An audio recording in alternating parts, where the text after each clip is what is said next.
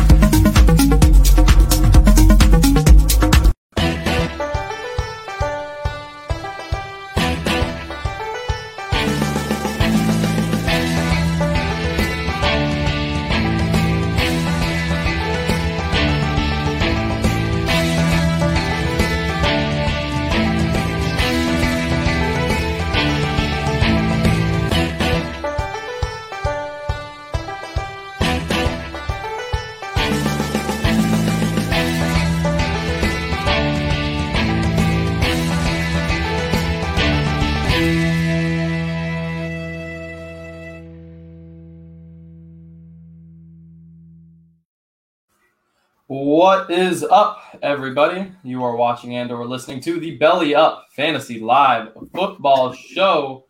I'm joined, of course, as with every week, by Justin Herrera at SemtexMex93 on Twitter, Chris Dowhauer, and of course, I am Adam LaRue at LaRue Adam on Twitter. How was the weekend? Week 3 is in the books. A tough week for some key like RB2, I would say. Some mid-tier running backs had some tough times. How were your teams? Well, I lost again this week, both my key leagues, so I definitely wasn't doing as good as I hoped. I almost had the magical comeback. Needed 5 more yards out of Zeke, and I would have pulled it out, but of course they decided not to play him in the last couple series, so fell just short. Yeah. Zeke did bring me back in one league, and then in another, I needed Devonta Smith and Dak to bring me back. Dak did his job. Devonta, of course, did not with that slip. Yeah, I'm in a 32-team league, so that's like the most exciting league I have.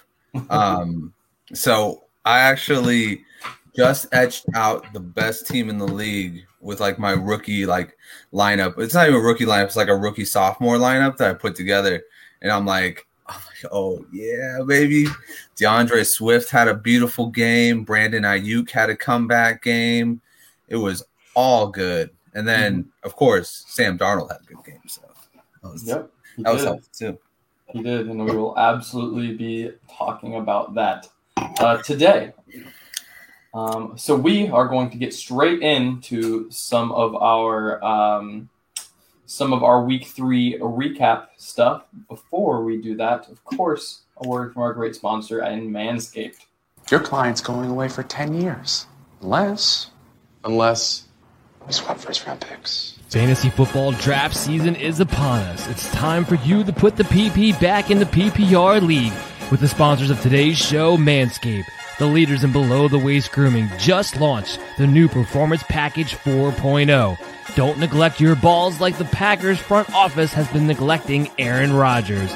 Join the 2 million men worldwide who trust Manscaped and get ready for kickoff by going to manscaped.com for 20% off and free shipping with the promo code BELLYUPFANTASY.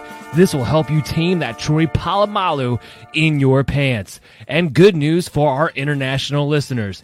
Their life-changing products are now available in Canada, the UK, across Europe, Australia, South Africa, and Singapore. All with the 20% off and free international shipping when you use the promo code BELLYUPFANTASY today. You're listening to the MD's Fantasy Football Show. All right. Thank you to Manscaped again. Excuse me. All right. So we're going to go ahead and get this thing started. Justin, of course, you had the early games, and It's time for us to, and I'll get our graphic pulled up here in a second. It's time for us to talk about the Thursday night game, Carolina versus Houston. All right. Cool. So, so the Thursday night games are usually they've been pretty good for past couple of weeks. This one was obviously not going to be the greatest one, but we got to see like a kind of an early kind of momentum battle. Keys for this game was that we lost Christian McCaffrey for unspecified amount of time. They said they're not going to put him on IR, which is usually good. That means that they feel like he won't need to miss 3 weeks. So that doesn't mean that he's going to be back this week, but it does mean that, CMC fans and CMC owners, you probably don't have to worry about missing him for too much of the season. For this game, it was pretty much the Sam Darnold show.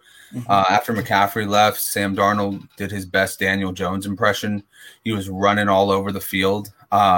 Literally was doing some of the Daniel Jones impressions, even with the slides and everything. I was kind of mad because, like I said, I had him in that league. It ended up working out for the end, but he had a nice 33-yarder that was brought right to like the 5-yard line, and it got called back. So thank you, Cam Irving.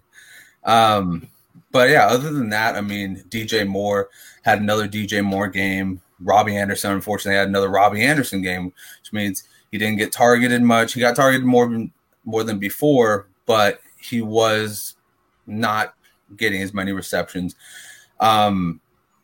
It's going to be interesting because Robbie Anderson was one of the guys that picked up once CMC went down last year. If they decide to use Hubbard the way that they use Mike Davis and put in Robbie Anderson and more of those shorter routes, or if they just decide to throw the entire workload at DJ Moore. Marshall had a good game. And, as you can see from the stat line, Davis Mills, I don't think we were expecting much from Davis Mills, but he didn't throw a pick, guys. I was kind of impressed on that end because he was supposed to be at least from what I saw in the preseason, he was just this absolute garbage quarterback who threw 3 interceptions next to third stringers. I'm like, oh man, Jesus Christ, how'd this guy land a job in the NFL? But Brandon Cooks seems to be anywhere he goes, he's gonna do work. So some of my main takeaways from the Texans is Brandon Cooks. Always start Brandon Cooks no matter who's the quarterback. He seems to just be Texan proof. As far as Carolina going forward, I think that Carolina's got a good matchup with Dallas. I know Dallas just came off of pretty much shutting down the Eagles, but I like what Carolina's attack has got, and I like that Carolina has somebody to take on the CMC role that's got fresh legs. So I would expect a high octane battle there. If you're going into next week, have full confidence with DJ Moore, full confidence with Terrace Marshall. And, even if you're thinking about it, maybe you got Matt Ryan or something like that, stream Sam Darnold, see what he can get you. But yeah, that's pretty much my takes on that game, guys. Tommy Tremble did have a rushing touchdown of 7 yards.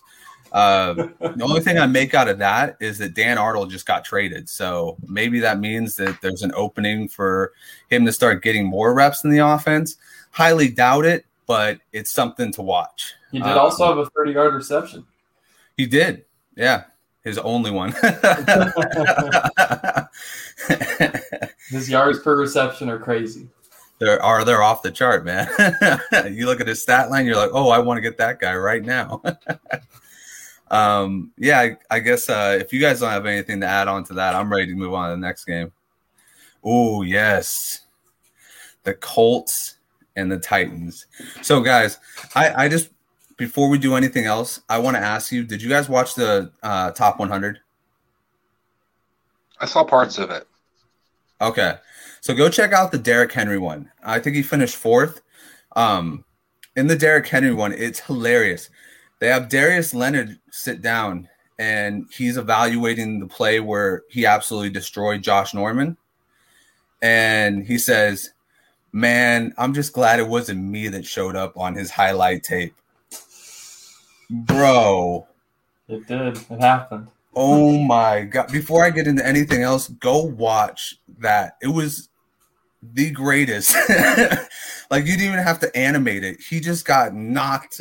Betfred has come all the way from England to the great state of Iowa with over 50 years of sports betting experience. Fred is known in the UK for 3 things: customer service, bonuses, and delivering the best overall experience to players. Need more? Download the Betfred Sports app today and receive up to $250 in free bets when signing up. No emperors, no movie stars, just a sports book you can trust. Download today. Proud partner of the Iowa Wild and Iowa Cubs. Must be 21 plus. Wagers only accepted in Iowa. Gambling problem? Call 1-800-BETS-OFF. Betfred has come all the way from England to the great state of Iowa with over 50 years of sports betting experience. Fred is known in the UK for 3 things: customer service, bonuses, and delivering the best overall experience to players. Need more? Download the Betfred Sports app today and receive up to $250 in free bets when signing up. No emperors, no movie stars, just a sports book you can trust. Download today. Proud partner of the Iowa Wild and Iowa Cubs. Must be 21 plus. Wagers only accepted in Iowa. Gambling problem? Call 1-800-BETS-OFF.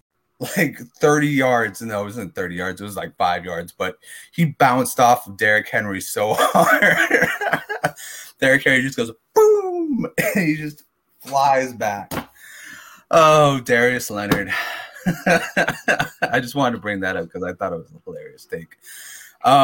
So once again, Michael Pittman was involved in this game, only had 68 yards, but 12 targets. 12 targets is very encouraging. Carson Wentz is out there. We didn't have to see the Jacob Eason show. I know that Adam is so happy we didn't have to see the Jacob Eason show. I don't know, man. Probably would have been better off without immobile Wentz looks. I mean, come on. You'd have to be oof. But yeah, Wentz didn't look like Wentz, but I mean, dude's dealing with 2 sprained ankles. I didn't expect too much out of him. I just expected him to be a leader out there. Taylor's he's rushing well. I'm just kind of like worried that as far as fantasy goes, he's just going to be the touchdown upside guy. Just because where you drafted him, he's got that, he's not going to have the 100 yards a game every single game like Derrick Henry is going to be. He's not going to be locked in like Dalvin Cook. So it's kind of one of those things that's hard when you see somebody get, under 100 yards, but he looks so good running the ball. They got Nyheim Hines more involved in the offense this game. He had a rushing touchdown. He had 5 catches. It seems like he's going to be back into his role. Other than that, I really didn't have too much to talk about with the Colts. On the other side, Tannehill had a couple of blunders. I won't even blame the second one on him. I will blame the Leonard one on him because I don't know where he was throwing it to. He just kind of threw it into the pile, and, he got picked off. I mean, rightfully so, man. When you throw it into just a flurry of defenders, that's what happens. The second one was kind of like popped up on, a pass that might have been a little bit low, but it was in the receiver's hands. It kind of just got popped up by the defender and intercepted. So I'll give him credit there. A.J. Brown worries me, not just because of the injury. He worries me because he's been kind of not taking advantage of any of the target share. He had 8 targets last week, and he only had, I think, 4 catches and not too many yards afterward. I mean, I think he only had I don't even remember off the top of my head. It was 20 to 40 yards. Julio had a 3-catch game. Didn't look very impressive again. This Westbrook kid was the show off of the game. He had a touchdown. Chester Rogers again had another showing in this game. We got Ward Pruitt and Jeff Swain had a nice catch. But I mean, other than that, it was really just Derrick Henry being Derrick Henry, and they went off to play action a lot because obviously Derrick Henry is Derrick Henry. But it was overall, I mean, for fantasy, you wouldn't want any part of this game unless you have Derrick Henry.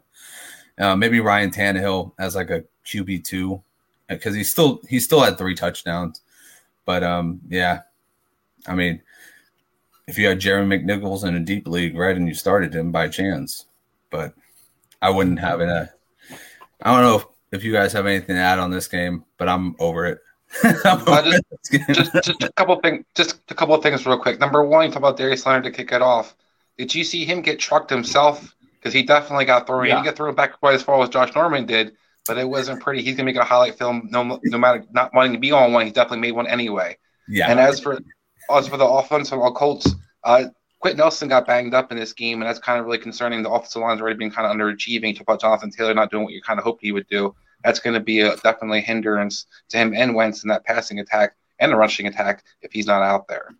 Yeah. Well, and to be fair, it's not a great, pass rush in Tennessee, but for most of the game, I saw that the Colts weren't having too many problems giving Wentz a clean pocket to throw out of.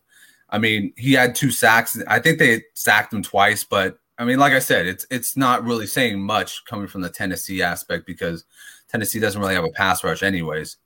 I mean, just to give you numbers, though, he did 18 pressures on 39 throws, I think it was. So he definitely was seeing some pressure.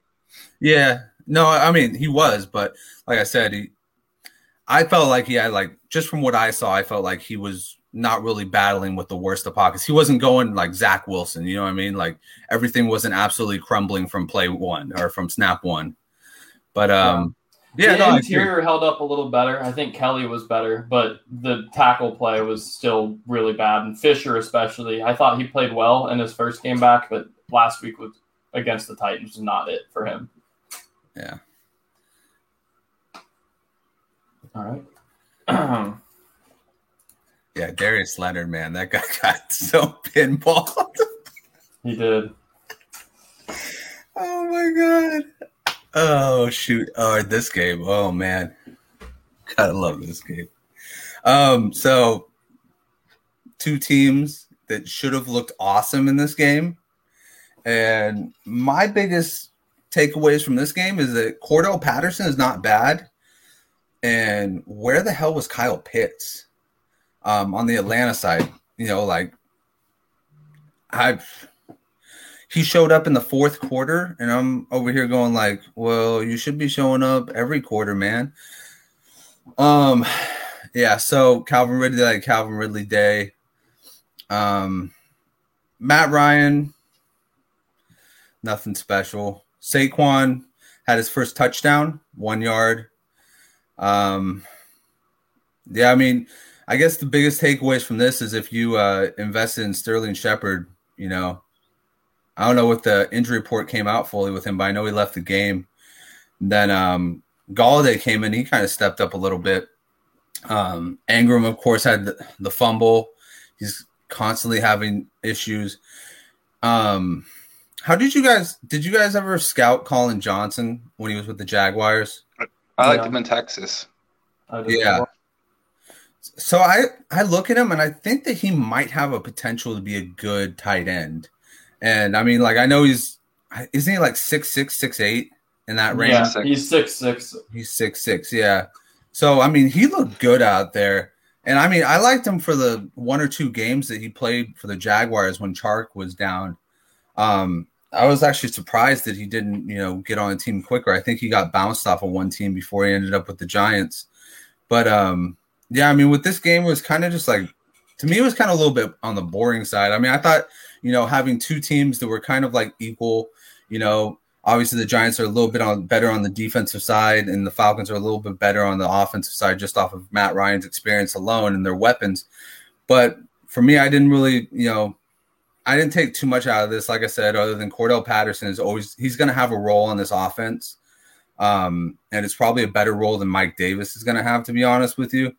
So, I mean, other than the guys that are normally doing their stuff, did you guys take away anything big from this game? I think it's interesting that, you know, Slayton also got hurt in this game as well. So you saw Tony actually had the most snaps of all the receivers, most routes run for the Giants. So he's actually talking a lot about him playing in the slot. You know, I'm not a huge fan myself, but he does bring some explosiveness and kind of might be actually used because Jason Garrett has no idea how to use him otherwise. And then the other thing I would say is overall that you talked about the Kyle Pitts thing. It's really disheartening for a lot of people who drafted him high, which we warned you not to, because right now he's not giving you top tight end numbers. He's not really involved in the game. I mean, he wasn't even targeted until the fourth quarter. So that's why the big part why you can't do anything if you're not getting any targets. Yeah. Yeah, and it was unusual because, you know, his previous games, he was getting targeted pretty heavily, even if he wasn't like reeling in big time passes. So it was really strange to see him not get targeted until the fourth quarter. And I mean, he could have saved it on the one-armed catch, but that was a pretty hard catch to make anyways. And, you know, it ended up in pass interference. So, yeah, I completely agree. It's kind of if you drafted Pitts within the 2 to 4 range, you're kind of not liking it right now. Mm-hmm. We'll say it's for him now stepping into the slot with Shepard down. Rough start for Tony, given that he, like you said, he did lead receivers with snaps, but just 3 targets, you know, behind quite a few of the other receivers who he outsnapped. That does worry me as far as, I mean, this is a game where they did pass a lot. They passed 35 times, and he still drew 3 targets as the team's leading receiver snap-wise. Colin Johnson, of course, as you mentioned, came on and got 7 targets and was actually pretty productive. Whereas even with the few targets Tony did have, he wasn't super productive. That's not to say that within a week of actually running with the ones and playing in the slot predominantly and not being expecting to be in the gadget role, that's not saying, you know, that he can't rebound. Just it did worry me a little bit.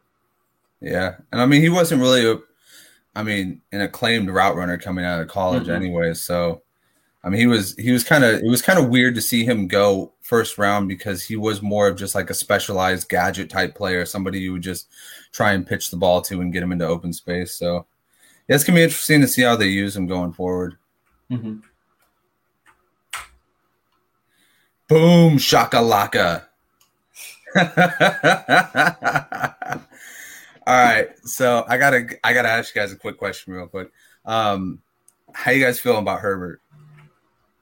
How are you guys feeling about, you know, just this trio that's going on right now where pretty much Mike Williams is getting he's out targeting, you know, Keenan Allen in some games, and you know, these guys are just, you know, they're balling super hard right now. Mike Williams is out of this world. Speaking of, this is definitely not the right Chargers Kansas City game. Yeah, no, it's not. Because Chad Heddy's not playing that. All right, so move on to this for a minute. But how do you, Chris? How do you feel about it? I mean, you were kind of like somebody who was against Herbert going into the season. You had your doubts. You weren't against him, but you had your doubts. I had my doubts with Justin Herbert. I did. Especially coming out of college, I was kind of frustrated with, you know, he's so much better than Tua Talk, and I thought he really impressed last year as a rookie. I had to give him credit. And this year, I'm actually going to give him even more credit. I still have some questions about his decision-making at times. He does turn the ball over in some key situations. But the man throws an incredible ball. And some of the throws I see him make is, you know, a la Patrick Mahomes. So I do give him a lot of credit. His arm talent is definitely there. He's reading them. He feels really comfortable in the offense. You can kind of tell. And he has a plethora of weapons. They're using Austin Eckler out of the backfield. I like that Mike Williams isn't just being a go guy and just running deep routes consistently, because I thought he could do more coming out of school. So it's nice to see him kind of be utilized in that role. And Keenan Allen continues to be utilized, but also more farther down the field than he had been in a long time. So it's kind of cool to see all these guys kind of expanding their games, and so to speak. I'm glad that you mentioned that, because I had my doubts about Mike Williams unless he had ever kind of expanded upon his role instead of being a go guy. And he's running slants now. He's running outs now. He's running ins, corners, everything. He's running his entire route train. He's looking fantastic doing it. I will gladly bite that one and say, yeah, I messed up in not drafting Mike Williams in some of my leagues. But, yeah, this offense was it was explosive. And for me, the one takeaway I took from this game is that the Chiefs could have won this game, but they had 4 turnovers. They had 4 turnovers, they had 2 fumbles, and they had 2 picks. You know, at the end, Mahomes was trying way too hard. He overthrew Kelsey, and it got picked off by the safety in the back. You know, I think that this was the epitome of what the Chargers kind of needed to go into that zone where they could kind of feel like a team that could actually win the AFC West. And, you know, it was a lot of, you know, you still got the Najee. You got Cincinnati, Pittsburgh. Yeah. Got it. But yeah, so like for me, I saw on the Chargers side, I saw Herbert be confident. I saw Eckler was heavily involved in this game. And, you know, I was excited that, you know, Eckler, we were talking about it on the Sunday show, like who's going to be the third receiver? It's Eckler. It's just Eckler. You know, I was thinking, you know, it had to be like Cook or Palmer or somebody. No, it's just Eckler. Eckler is going to be the guy that's going to give you 7 targets, 5 receptions, 50 yards. And I mean, they're finding some way to get him every single time. You know, they're doing they're having checkdowns where he's just totally unguarded. And it's just like, how are you unguarding this guy? Or are you not guarding this guy? Betfred has come all the way from England to the great state of Iowa with over 50 years of sports betting experience. Fred is known in the UK for 3 things: customer service, bonuses, and delivering the best overall experience to players. Need more? Download the Betfred Sports app today and receive up to $250 in free bets when signing up. No emperors, no movie stars, just a sports book you can trust. Download today. Proud partner of the Iowa Wild and Iowa Cubs. Must be 21 plus. Wagers only accepted in Iowa. Gambling problem? Call 1-800-BETS-OFF. Betfred has come all the way from England to the great state of Iowa with over 50 years of sports betting experience. Fred is known in the UK for 3 things: customer service, bonuses, and delivering the best overall experience to players. Need more? Download the Betfred Sports app today and receive up to $250 in free bets when signing up. No emperors, no movie stars, just a sports book you can trust. Download today. Proud partner of the Iowa Wild and Iowa Cubs. Must be 21 plus. Wagers only accepted in Iowa. Gambling problem? Call 1-800-BETS-OFF. But yeah, and then for me, I looked at guys like Roundtree as maybe somebody who could come in and give him competition. And then he had a 1 yard gain, or 1 yard run for a touchdown, and he couldn't make it. He got stopped. So I'm thinking to myself, this guy's probably just another guy, But on from that, let's see. So you look at this game. Keenan Allen actually out-targeted him by 3, but Mike Williams was more efficient the entire time. So how do you guys feel about Clyde? A lot of people were doubting Clyde. I drafted Clyde a lot in my leagues, and I think he got kind of an easier matchup against that front seven in Los Angeles. I was about to say San Diego. But I liked what I saw from him. I mean, I've liked what I saw from him from every game. He runs hard. He did fumble. But I think that the one thing that Kansas City's doing instead of like Tampa Bay, where they're like grounding somebody for fumbling, they're letting him go in there, learn from his mistakes, and keep on going. And when he got back in there, he was still rattling off runs of like 5, 9, 10 yards. He was doing the consistency thing. I don't think he's going to be like somebody who's going to break like major yardage, but you keep grinding and grinding and grinding. I think he's going to be very helpful for this offense in the future.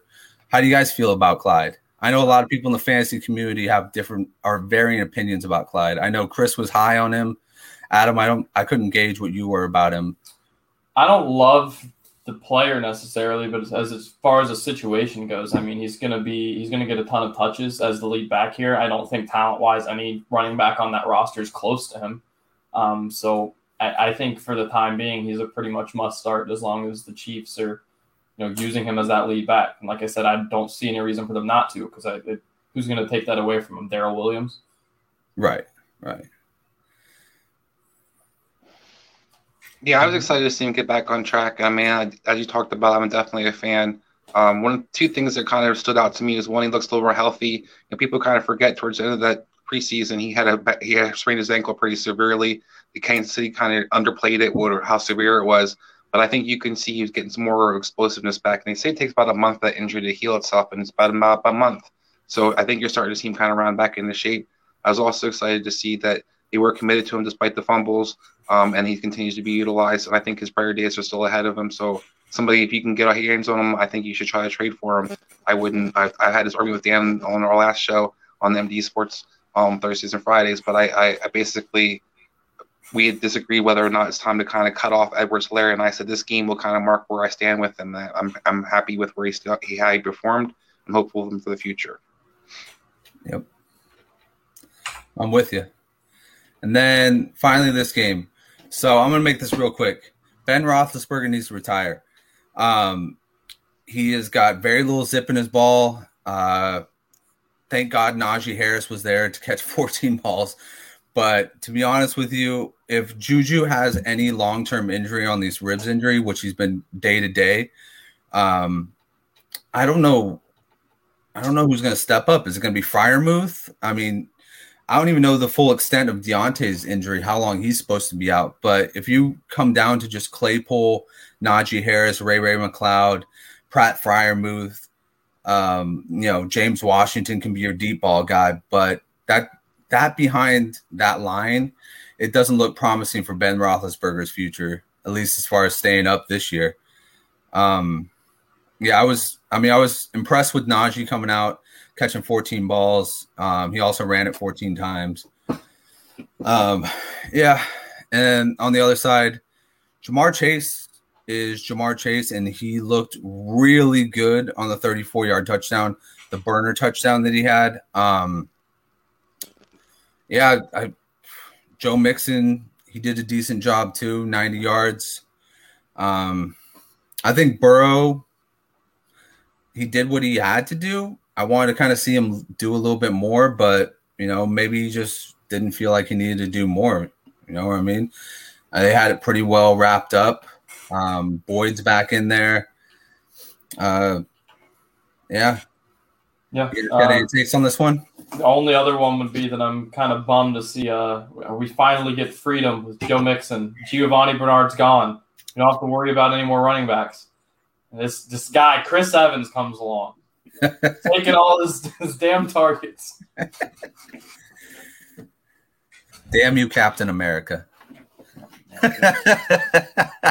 hate it. And then also, of course, I think we have to key in on Najee Harris's day being completely saved by the fact that he is now apparently the best PPR running back of all time, getting 14 receptions. Yeah. Turning a 14 carry for 40-yard day into almost 30 points in PPR. Not bad. So that was kind of my worry going into the season, drafting him dynasty-wise, is because it kind of reminds me of Saquon Barkley when he first came out. Like, he's kind of like the guy who's just like the Band-Aid on a team that thinks that they still got something left with their quarterback. And now I'm kind of like, this is a little bit too eerie how the similarities are there. A bad O-line, an aging quarterback. Same draft class, too. The quarterback. Yeah, that's true. Holy snaps. Absolutely right. But yeah, so that's my last 2 cents on that, is that I'm just kind of eerie how the similarities are there. I hope that doesn't lead to something else. Yeah. All right, so on to the Bears and the Browns. A sad day for Justin Fields fanboys like myself. Yes, it was. So, as you talked about, I'm going to try to jump in now. And I had the other 1 o'clock game with Chicago and Cleveland. Chicago finally started their prized possession quarterback, Justin Fields. They've been clamoring for him, everything excited for him. And he laid a complete dud. 6 for 20, 68 yards. Only ran the ball 3 times for 12 yards. I have no idea what Matt Nagy is doing. I continue to just bash this guy. He had no game plan that seemed to utilize the athleticism of Justin Fields. Justin Fields also had some errors himself. He was holding the ball a little too long, missed a couple easy throws. This offense was just putrid. But on top of everything, man got sacked 9 times, 4.5 by Myles Garrett. So it was just basically a complete, pardon my language, shit show by Chicago. And offensively, you got nothing out of anybody. Allen Robinson didn't do anything. Darnell Mooney, everybody's kind of, wait till Justin Fields becomes a starter. Look how involved he'll become. Yeah, that didn't happen. And on addition, Montgomery is probably the only guy that had an okay game. 30-something yards rushing, had 2 catches for 21 yards. That was your by far leading fantasy scorer for the Chicago Bears.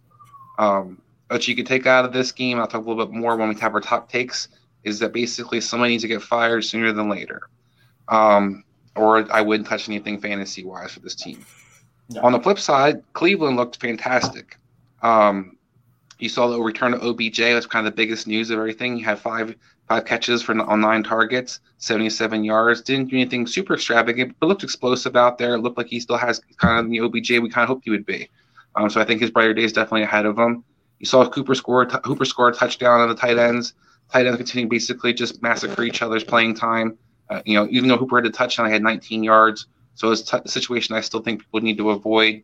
Baker looked pretty decent. He didn't have to do a whole lot because basically the Bears' offense was just shooting itself in the foot over and over again. So he did a lot of handing the ball off to his backs, and Chubb had a nice game. And Kareem Hunt was a explosive dual threat guy back to averaging, I think it was 80 yards he had receiving, 70-something yards rushing, or I'm sorry, flip-flop, 80 yards rushing and about 70-something yards receiving, scored a touchdown. He, looked like a human pinball out there at one point. He could bouncing off of defenders left and right, ran really hard. So those running backs is definitely guys to you are being very productive, just like they were last year.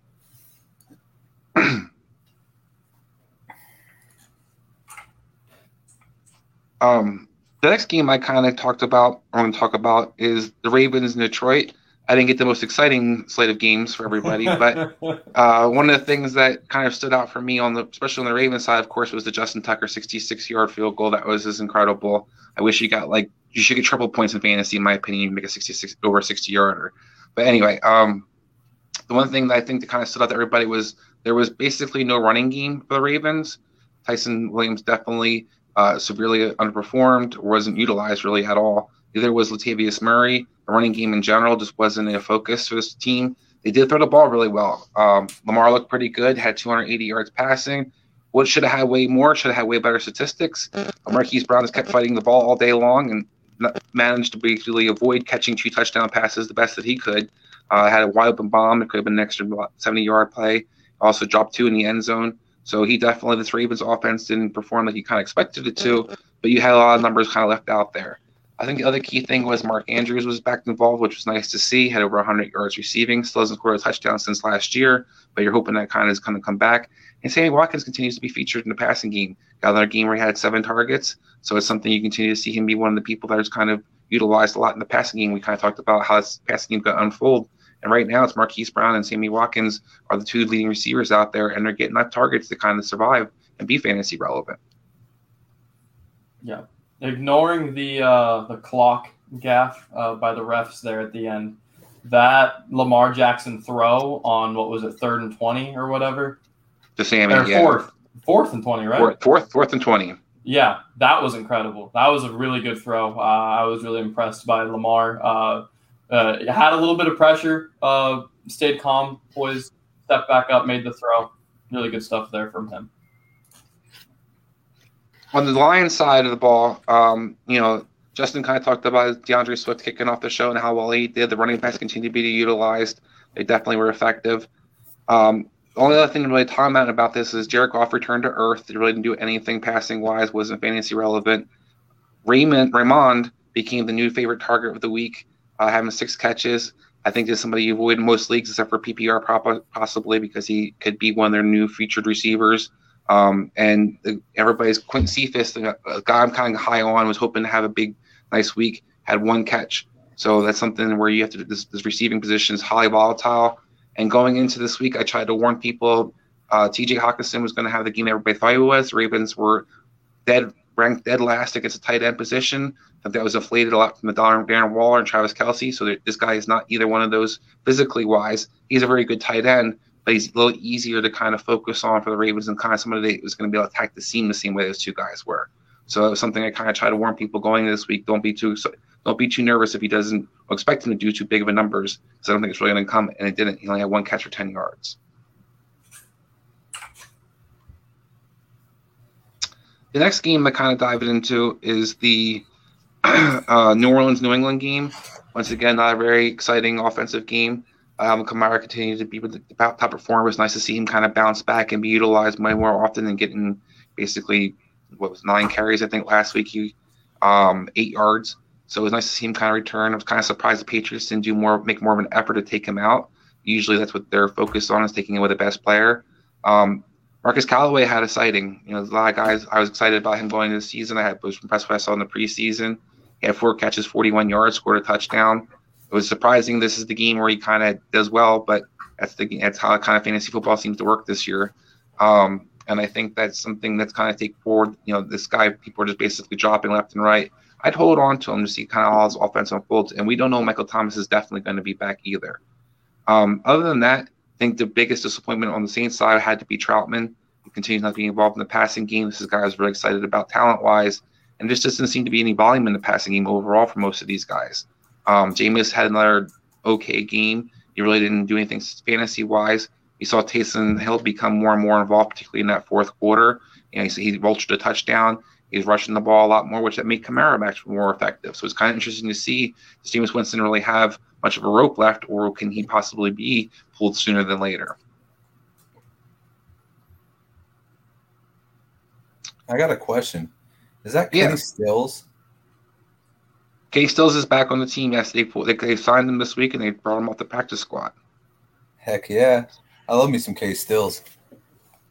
Yeah, he got all back involved, got 3 targets. That's one of the top targeted guys off for the Saints already. The next game was Washington versus Buffalo. There was definitely some scoring in this game, mostly on the Buffalo side. Josh Allen was ridiculous. He had 4 touchdown passes. He rushed for another one, had over 350 yards passing. He was just throwing laser beams left and right. And one of the things that he returned to do was pushing the ball down the field. You saw him have a layup throws he's been trying to throw the first couple of games, a lot of short passes, like a Ben Roethlisberger out there. And he decided to kind of attack more down the field and definitely paid off for them. He was very effective. Emmanuel Sanders had 2 touchdowns, kind of celebrating his rival Buffalo, had almost 90 yards. Cole Beasley continues to be a fantasy god. Fantasy PPR god, I should say, because he basically is just getting out there catching 10, 11 balls every game. Continue to look good out there. Zach Moss was also involved again this week.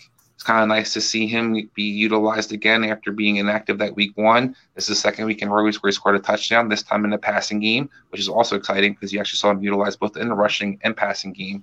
And you saw Singletary, who had looked really good the first 2 weeks, basically be phased out a lot in this game, particularly after he blew a couple assignments on pass protection and he had a fumble.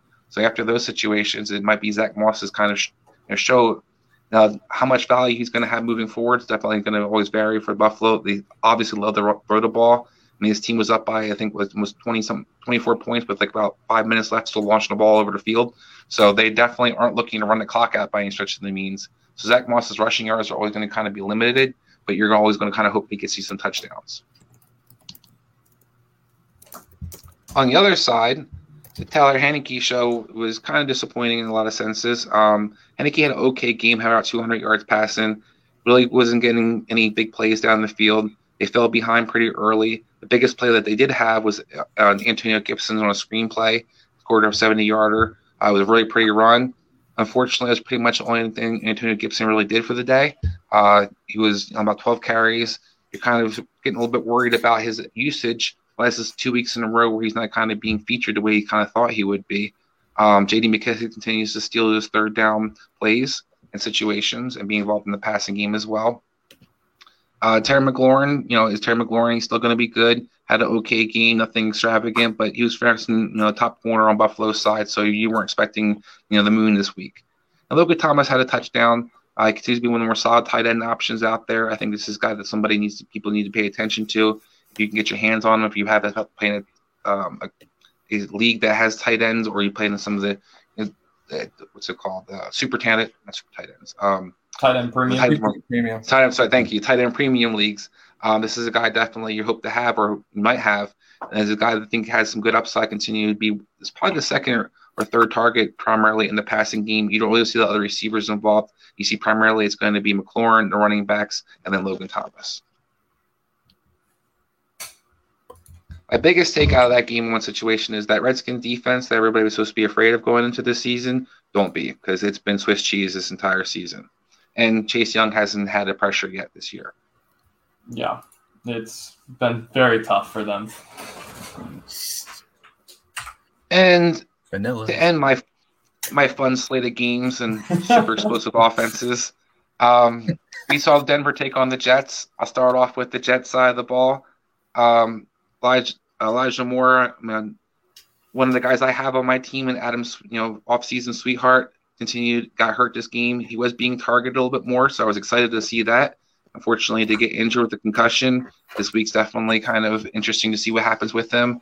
Crowder should be returning. Braxton Berrios continues to be out there for no freaking reason. And Corey Davis returned to being the alpha in the receiving core where he drew 10 targets. Didn't have a fantastic fantasy game, only had 41 yards. But it is something to keep in mind that this guy's going to be featured and utilized primarily probably for the Jets all season long. So if you can buy him on the low, I definitely recommend doing so. The running backs were definitely not really involved in the game that you'd hope they would. Michael Carter was, we didn't have any Tevin Coleman play at all, but Michael Carter started. Ty Johnson was involved more in the passing game. I think the key to kind of take out that backfield is the roles are getting a little more established. Michael Carter seems to be the one they kind of primarily want to use in the first or second downs. And then Ty Johnson seems to be the guy they kind of want to utilize more in the passing game. I'm kind of surprised by that. I think Carter can be very effective in the passing game, but I think this is kind of remains to be seen. Either ones are somebody you're necessarily starting in fantasy yet, but Michael Carter is a guy that I've been big on all season, and I think you should try to get your hands on sooner than later because it seems to be it's going to be a two backfield moving forward. On the Denver side, Teddy Bridgewater continues his outstanding play. Now, he didn't light it up fantasy-wise, but he was definitely very efficient out there. This is one of the first games he didn't have a touchdown pass, but he also didn't turn the ball over. You saw Tim Patrick become their number 2 receiver. Obviously, KJ Hamler got injured, so it's no more question how it's going to be split around. Who's going to get the ball? It's going to be Sutton and Sutton and Patrick moving forward. Patrick, somebody you should definitely be adding in all leagues, in my opinion, because he's going to have value. You're going to see teams trying to focus on Cortland Sutton more and more. Melvin Gordon and Jamal Williams were both kind of effective. They didn't really have great averages, but they both scored touchdowns. Javonte Williams. One thing you're a little bit concerned about him, especially ownership-wise, is he's getting a lot of his time in garbage time. While there's obviously a split in carries and split in touches and time, he's not really being utilized as that alpha guy in the backfield. It still seems to kind of be Melvin Gordon's role, and Melvin Gordon will continue to get the snaps that you're looking for, and was also a bit more involved in the passing game than Javonte. Javonte had to have 4 targets. And he did have 3 catches, so that's kind of exciting to see. But Melvin Gordon got his 2 targets, caught 1, and he's being utilized a lot on third down, so that's something to kind of keep in mind as we move forward. Other than that, not a whole lot. Noah Fant was one of the more busts. You're kind of expecting more against the Jets. Had 2 catches for 10 yards. That was something I think a lot of people weren't expecting to happen, particularly with the receiver injuries. But with so many mouths to feed in this team, and the fact that they basically had this game won in the first quarter because they were just getting to Zach Wilson over and over again, shockingly. The Jets' offense looks nothing better. It looks like Adam Gase is returning to be the coach still. So I definitely advise fantasy-wise, anytime you play the Jets, just load up play that defense because they're going to probably have a chance to get a shutout or hold them to leave less and get a couple picks. So overall, I think this game was kind of ugly in what we expected in a lot of ways, and Denver definitely was the team that came out on top. All right, so I will be moving on to a game that was actually pretty fun. I'll be honest here. It was a great game. I made sure when I saw the Raiders down 12-5, I had to get the live money line. So that was a fun little ride there. Eventually came out on top, but overtime was hectic. This was, of course, an overtime game. Some quick notes on the game overall. A lot of people are using Gesicki as a sell high right now because of his outrageous target share he got this game, 12 targets, 10 receptions, 86 yards. I actually think as long as Brissett's the starter, that you continue to use him. That doesn't mean you don't sell high eventually. I just think you can get another week or 2 out of him because Tua's on the IR. I pulled this little stat because I was familiar with him, of course, from the Colts days. Brissett, in his 1 year as a starter, or his second year as the starter for Indianapolis, back in 2019, after Andrew Luck had retired, Brissett targeted the tight end position 141 times through 15 games. That's a lot of tight end targets. I'm not that shocked to see Gesicki be incredibly involved. He is a post-injury. Brissett has been an incredibly conservative quarterback. So I think that will be something that continues going forward. And we saw that with Jalen Waddle.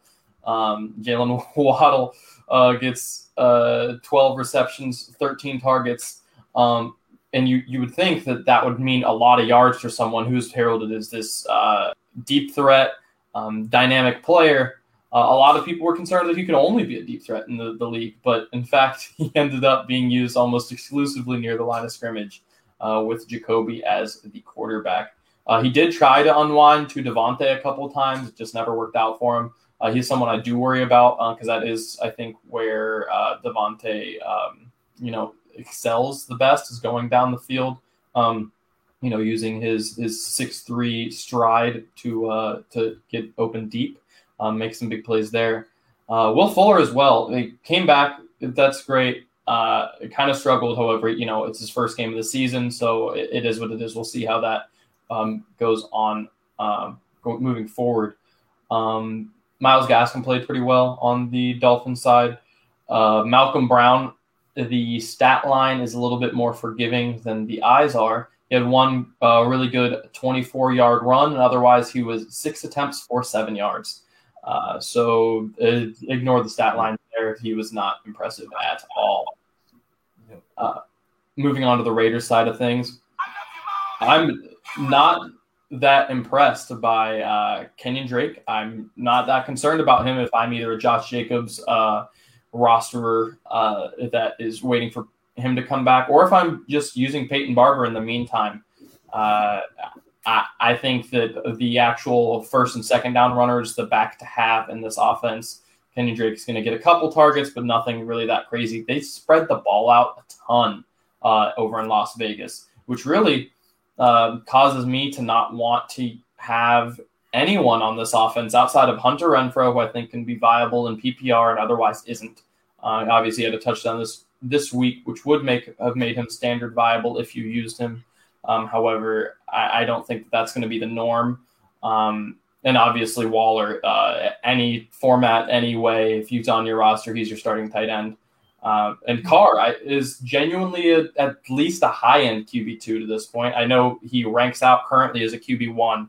I don't know if you play him that way yet, but he's at the very least a high-end QB2 to me with how they're playing right now. They're spreading the ball out well. He's playing a little bit more aggressively. The offensive line has been a little bit more impressive than I expected.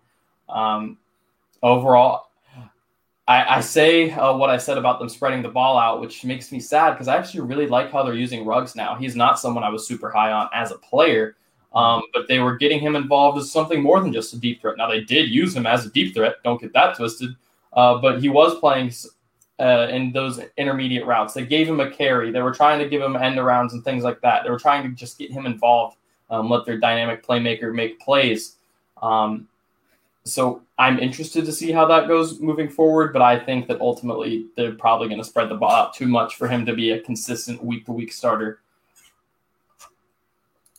Yeah, I think it was awesome to see him get 7 targets, and he's starting to get a floor, which will make him definitely more fantasy viable moving forward. Yeah, absolutely.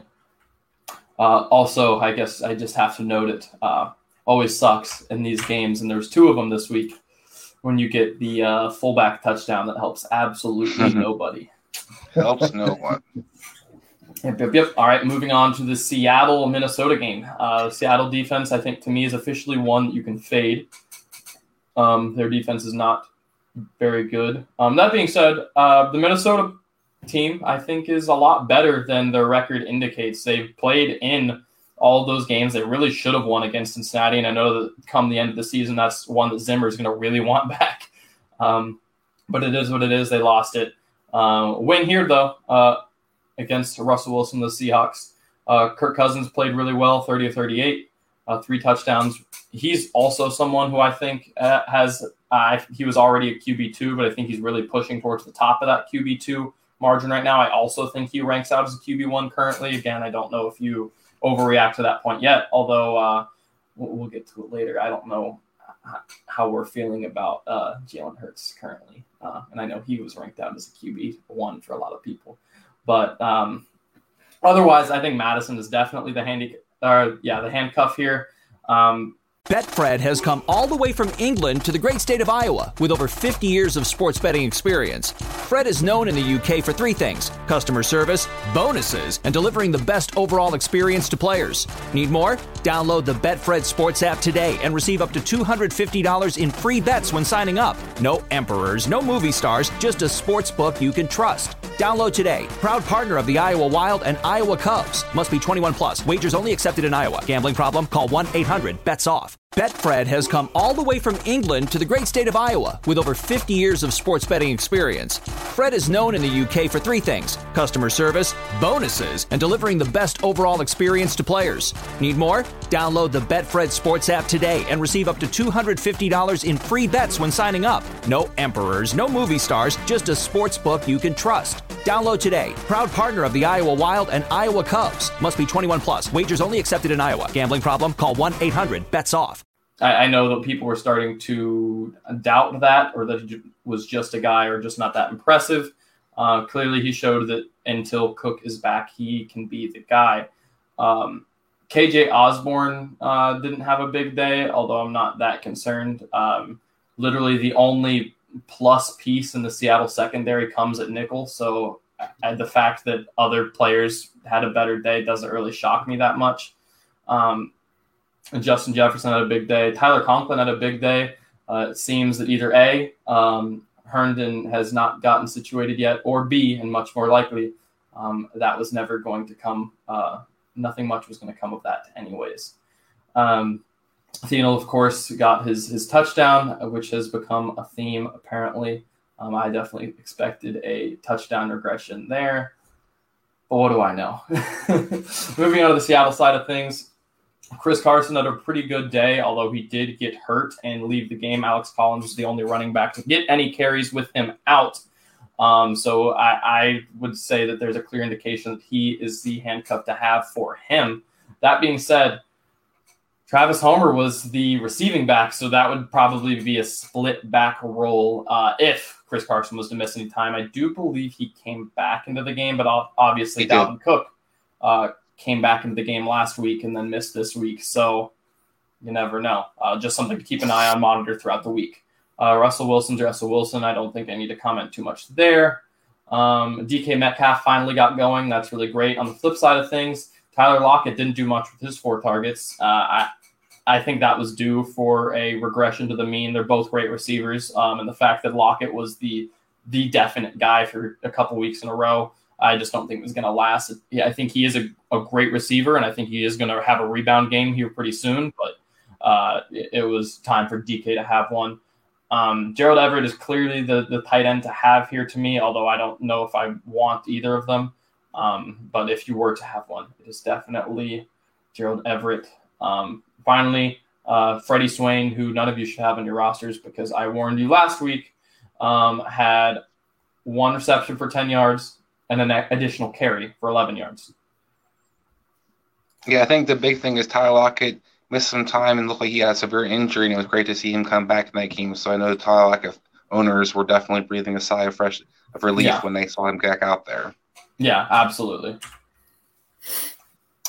Moving on to a game that, by the passing numbers, you would think was a lot more competitive than it was. The Rams really ran away with this to an extent. Tom was trying to catch up all day and never really could. The running game for Tampa literally never got going. Ronald Jones led in carries, but that means absolutely nothing. I really don't trust the Buccaneers running backs at all. They're like kind of the much worse version of the Tampa Bay receiving core, and that you don't know who's going to be the guy that you're going to want to play that week, except you really don't want to be forced into playing any of them. Whereas, if you get burnt by the Tampa Bay receiver, it's kind of they'll make up for it next week type of thing. Giovanni Bernard had a great day leading from that as a receiver. He had 0 carries. However, he had 10 targets, 9 receptions, 51 yards, and a touchdown. He did get hurt towards the end of there, but I think he'll probably be fine. That being said, I wouldn't expect anything like that kind of production from him unless they're in a negative game script. And with this Tampa Bay team, I don't see that happening too often. Gronkowski also had an injury at one point, and I actually thought it was going to be pretty bad, but he re-entered the game. So, again, monitor it, but I think we're probably good there. In his absence, Cameron Brate did look pretty good, but again, he'll be fine. Otherwise, on the Rams side of thing, Sean McVay did on his word what he said. He said, I need to get Deshaun Jackson more involved. And he dialed up deep shots specifically for Deshaun Jackson a couple times. They missed on it the first time. Came back, tried it again, it worked out. Came back, tried it again later, worked out again. They really wanted to get him going. They made it a point. Again, Sean McVay said that earlier in the week, and that's what happened. Stafford played lights out. The other note here is that Sony Michel is definitely if Henderson's out, then Sony Michel is a must play, I think.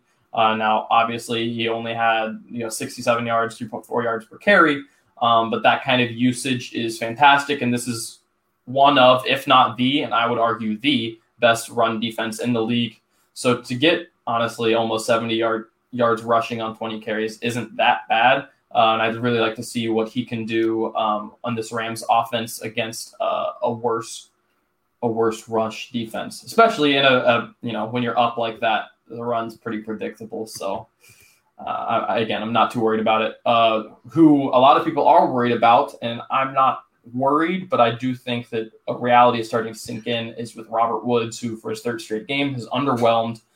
I think he'll rebound to an extent, but I do think he is clearly behind Cooper Kupp. I don't see that changing.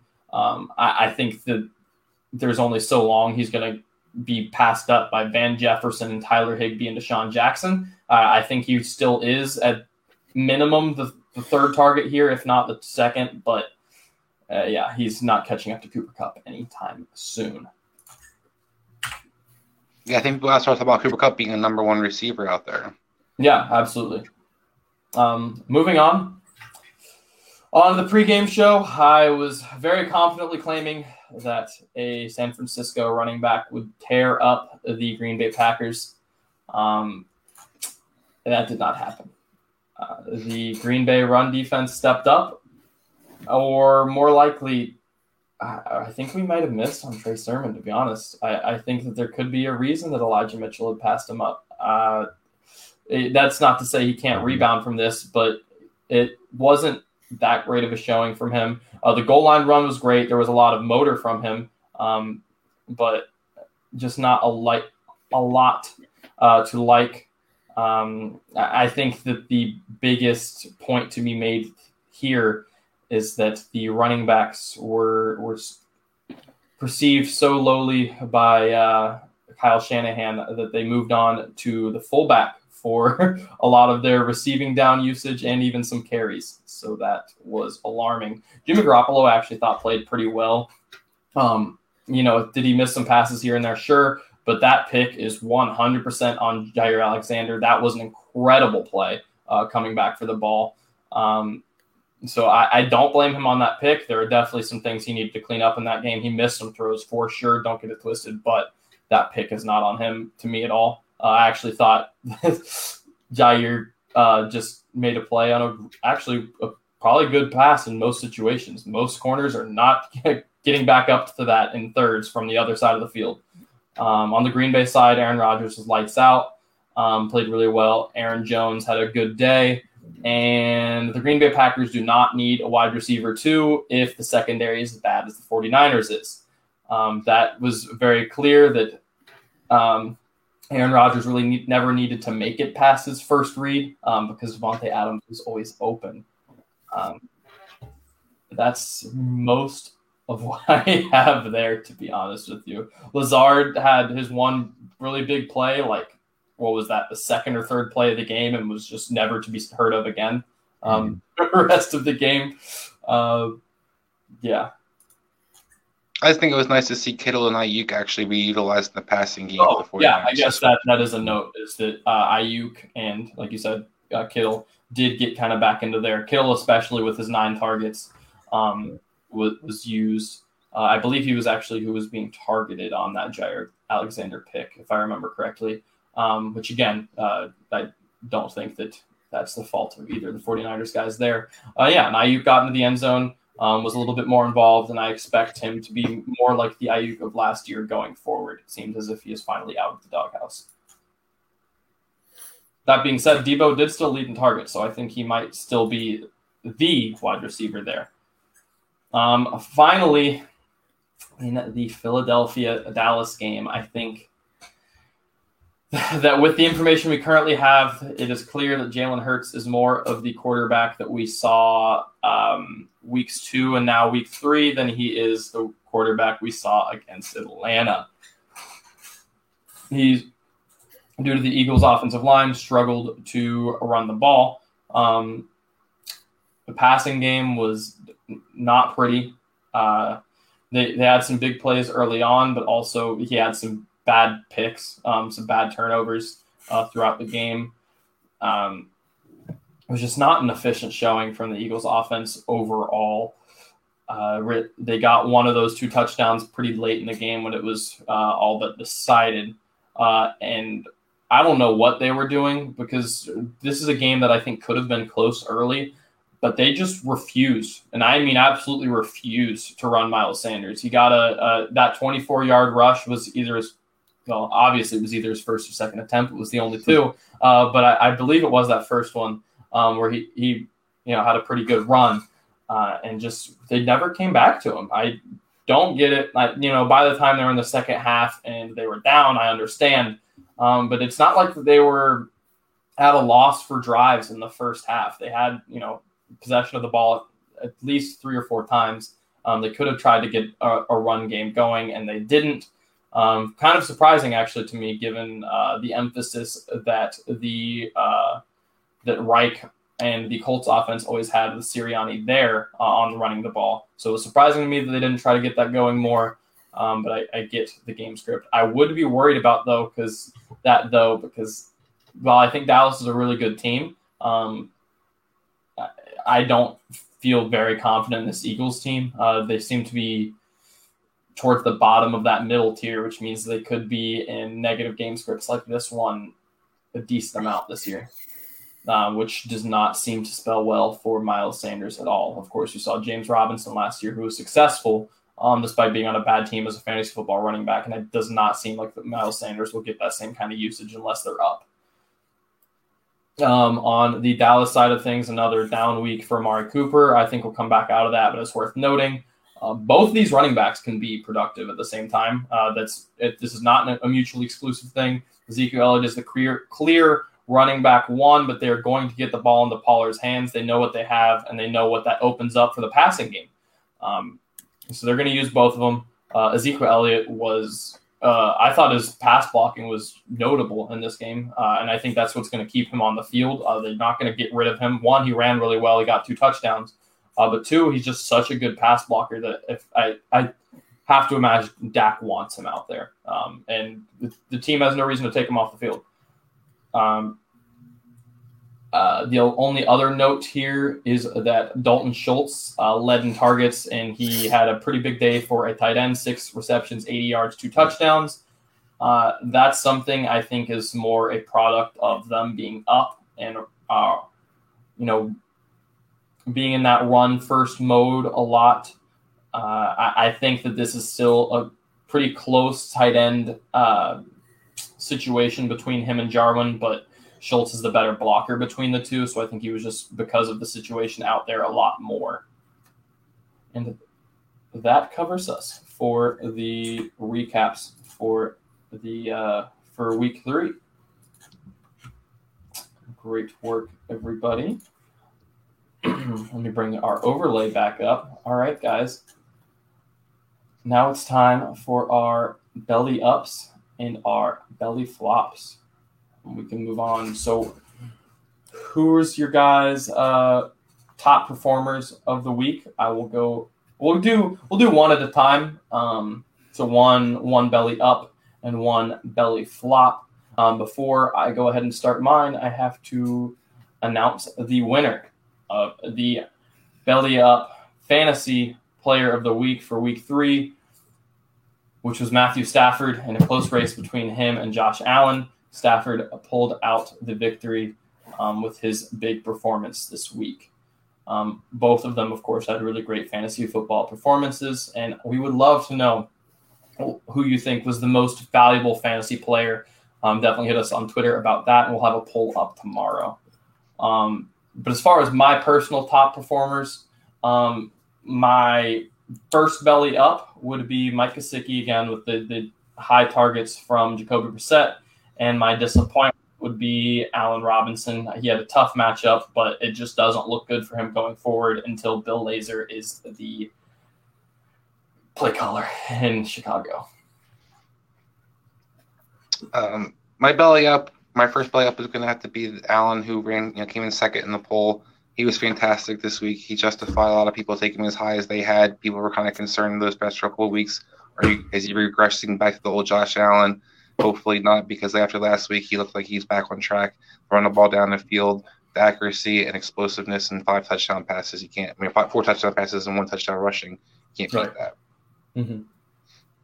My belly flop, I'm going to kind of give a dual thing with the Ravens running game in general. I think people thought that you were going to get something out of Taysom Williams for sure, and probably something out of Latavius Murray. I know when people play Latavius Murray, expecting to get at least a touchdown, and you got squat from both those players. So that's definitely my belly flop.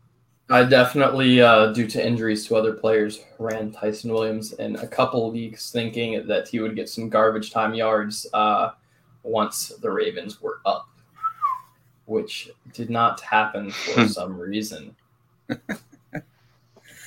I'll go with someone that I outwardly said I don't like, but AJ Green. He had a hell of a game. 5 catches, 122 yards. Obviously, he's getting targeted, and it's showing that he's finally maybe using it. I mean, it could be just the weak Jaguars defense, but, he had a good game. My other one, my belly flop, I think I'm just going to go with Amari Cooper. Like, that was – I mean, I know the game script was not really going that way anyways, but – I mean, even CeeDee Lamb got a nice 44-yard bomb, so it was kind of like weird to not see Cooper reel in at least 5 passes. Yeah. All right. So of my second little duo here, top performer belly up would be Brandon Cooks. I think it is locked in that he is QB proof, at least on this Texans team, because there are literally no other targets. He had 1/3 of the targets on the team, and he had 2/3 of the yardage in the passing game. So make of that what you will. You could not pay me enough money to touch any other Texans player other than Brandon Cooks. Disappointment, of course, and we just got off this game, but Miles Sanders, I mean, good Lord, how are you going to have a running back break a 24-yard run and then never use him again? Come on, Nick Sirianni. Like, what are we doing? That was terrible. So my other belly up would be Deshaun Jackson. Can you guys think of a player who looks just more perfect with Matthew Stafford throwing him the ball? I mean, it's just like if the explosiveness still there, Stafford's arm, it was just a match made in heaven, it seemed like this past Sunday. Deshaun had a nice big game. Definitely added that explosiveness factor down for the Rams in the passing game. And somebody I think might have some future good games. You're always going to bet on it. It was nice to see Deshaun Jackson return and be healthy out there and have a big game. My belly flop, I'm going to go with Rondell Moore, another guy I put in my lineup expecting nice numbers versus Jacksonville, who's been basically slaughtered in the slot position. Justin talked about A.J. Green having a nice bounce-back game. Saw Christian Kirk have a nice game, even despite DeAndre Hopkins not doing a whole lot. The one person who did absolutely squat was Rondell Moore, 2 catches for -1 yard. Wasn't utilized in any kind of really facet, and really surprising versus the matchup he had. So that's definitely one of my belly flops. I'm going to go with Stafford as my belly up because he played absolutely incredible against a defense that, I think that was probably one of the toughest competitions you could have. And he went out there and he just played flawless ball. And, you can't hate any aspect of what he did on that game. Obviously, he's developed an incredible relationship with Cooper Kupp over breakfast time because – I think they've got, 4 touchdowns now? Freaking, yeah. And then, like you said, Deshaun Jackson. Can't go wrong in that offense right now. My belly flop is going to be Trey Sermon. I was not impressed being a 49er fan. Like Adam said, we had talked about it before on the morning show. We thought that, Green Bay was going to be one of those defenses very exploitable, especially with the run game. And then you have that athletic zone run that Kyle Shanahan likes to throw out there. So it was kind of weird to, see Sherman kind of not really do much. I mean, he got saved by the touchdown, but really at the end of the day, what did he do out there, unless it was that touchdown, he would have had 29 yards on 14 carries. So that's not really good. But, yeah.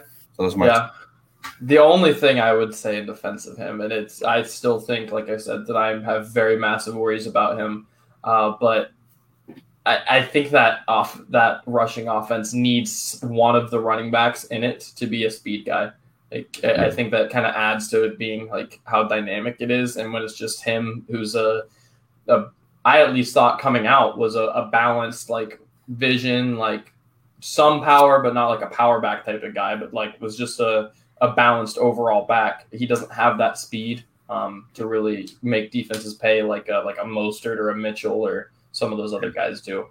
So that's the one little pro Sermon thing I'll throw in there, is that I don't think that the offense works as well without that speed guy, but that doesn't nearly defend all of what happened there.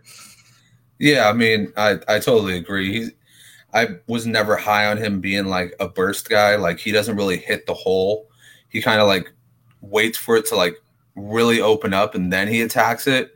But like you said, he doesn't really have power or anything that you would need for like that next level elite type running back. And so I think you're absolutely right. I think, you know, you need somebody like a Mitchell or Mostert, somebody who can really hit the hole and make somebody pay for it, make the defense pay for it. Alfred Morris is pretty good in that offense. He's not a speedster by any stretch of the means. Right, but I mean, in San Francisco, I think they've needed that. I guess I should specify, since they've been using the 2-back, running back value doesn't matter type of system. I think that's been a big part of it. What I saw, I'm not a big Chase Sumner fan coming out of college. I thought he was definitely overranked or overdrafted, I should say. Having said that, it didn't seem that they're utilizing the back that they actually have versus what you guys are kind of talking about. You're trying to use a back that doesn't really fit that role. And clearly doesn't have the confidence of the coaching staff, which I think was affecting him running in general. You saw him kind of fight the ball, a couple of throws where I think that was some concentration things. I think he's trying a little too hard, thinking a little too much versus just playing football. And a big part of that is becoming, I think the coach's staff not really showing him the confidence, particularly Charles Shanahan. Yeah. Well, he's going to probably get another chance. So we'll see what he can do against the Seahawks. I mean, the Seahawks are another kind of defense that you can run against. So we'll see what he can do. Mm-hmm. All right, so moving on, we're going to go ahead and hit our key big takes for the weekend. Chris, I feel like I remember you saying that you had a good one here, so we'll lead off with you. So when an offense runs 42 plays and gets 47 total yards, somebody should be accountable for that, and that would be Matt Nagy. Matt Nagy took over the play calling again from last year, which he did a horrendous job at the beginning of last season. People seem to forget when the Bears got right was when Bill Lazor took over as offensive coordinator. Matt Nagy wanted to take the job back for some reason this year. He did. Adam and I warned you over and over and over again that this is going to be hell to pay because this guy cannot do anything offensively. And he took one of the more talented quarterbacks athletically coming into this draft and had him run 3 times for 12 yards. And only 2 of those were designed. Only 2 of those were designed. The guy was under siege all game long, yet the pocket never moved. They didn't really utilize the running game. They only gave Montgomery 10 carries. And Allen Robinson continues to underperform. Darnell Mooney is a speedster for what? Because they don't throw the ball down the field. Until Matt Nagy gets fired or demoted, or turns over the play callings, I should say, there's no reason to touch anybody on the Bears other than possibly David Montgomery with any kind of confidence week in, week out. All these guys are going to severely underperform as long as he continues to be the coach because this offense is just putrid. And this guy's got to go. Yeah, I wholeheartedly agree. I mean, like I said, or like you said with the running thing, I mean, that's just a lot of the passing stuff was on fields, although they weren't adding any extra help in the as far as blocking goes.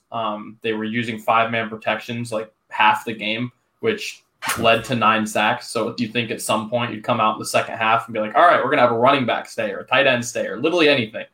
Right. That didn't happen. Yeah, call a bootleg, start doing literally something. Just moving guys around, moving the pocket, literally anything. And that never happened. So yeah, I wholeheartedly agree. You can blame a lot of those passes on Fields. That was not a good passing performance from him at all. But the fact that they didn't try to use him as a runner is bordering upon negligence. There's just no other way around that. I don't know. I don't think there's any route for victory for the Bears against the Browns in that situation on Fields' first start, but it could have been a lot better than that. Yeah, 100%. If you had some more design runs and even the runs that he got to the outside, you could see the hesitation from him to actually start running the ball, which is something you don't want to see from somebody who has a 4.4 speed. You want to just make the decision. Dude, the game is pretty much over. Just make the decision. Go. Get something going for yourself. You know how they say, sometimes you got to get something going for yourself to get, the team going? And there was just plenty of times where he would run out to the outside, still try and make a throw, and then last minute go for the run, and, linebacker would be right there. Yeah. It's hard to get started when somebody's already in front of you. Mm-hmm. But, yeah, I totally agree. That was Yeah. It was a yikes game. Yeah, for everyone involved. So moving on. My top take outside of the Bears things, I figured someone else would touch upon it. And I'm already a Fields apologist, so I didn't want to harp on it too much. But just in general, I think fantasy managers should understand how much that the game script is going to matter for running backs outside of like the top couple guys, right? So Christian McCaffrey, it doesn't matter, which hope he comes back healthy. Dalvin Cook doesn't matter, but also hope he comes back healthy. Could be a trend there. Ezekiel Elliott doesn't really matter, but for guys like all these middle tier backs, right? Like if you're down a lot, then someone else who's a better pass catcher could come in, or you just might not be getting those carries. You might not be getting used in the red zone. Take Aaron Jones, for example. He's been great the last 2 weeks, but did nothing the first week because they were down. I just think, people need to be cognizant of situations like that. Obviously, that one in particular was unpredictable. But games where you know a team's going to be down, don't play their first and second down back.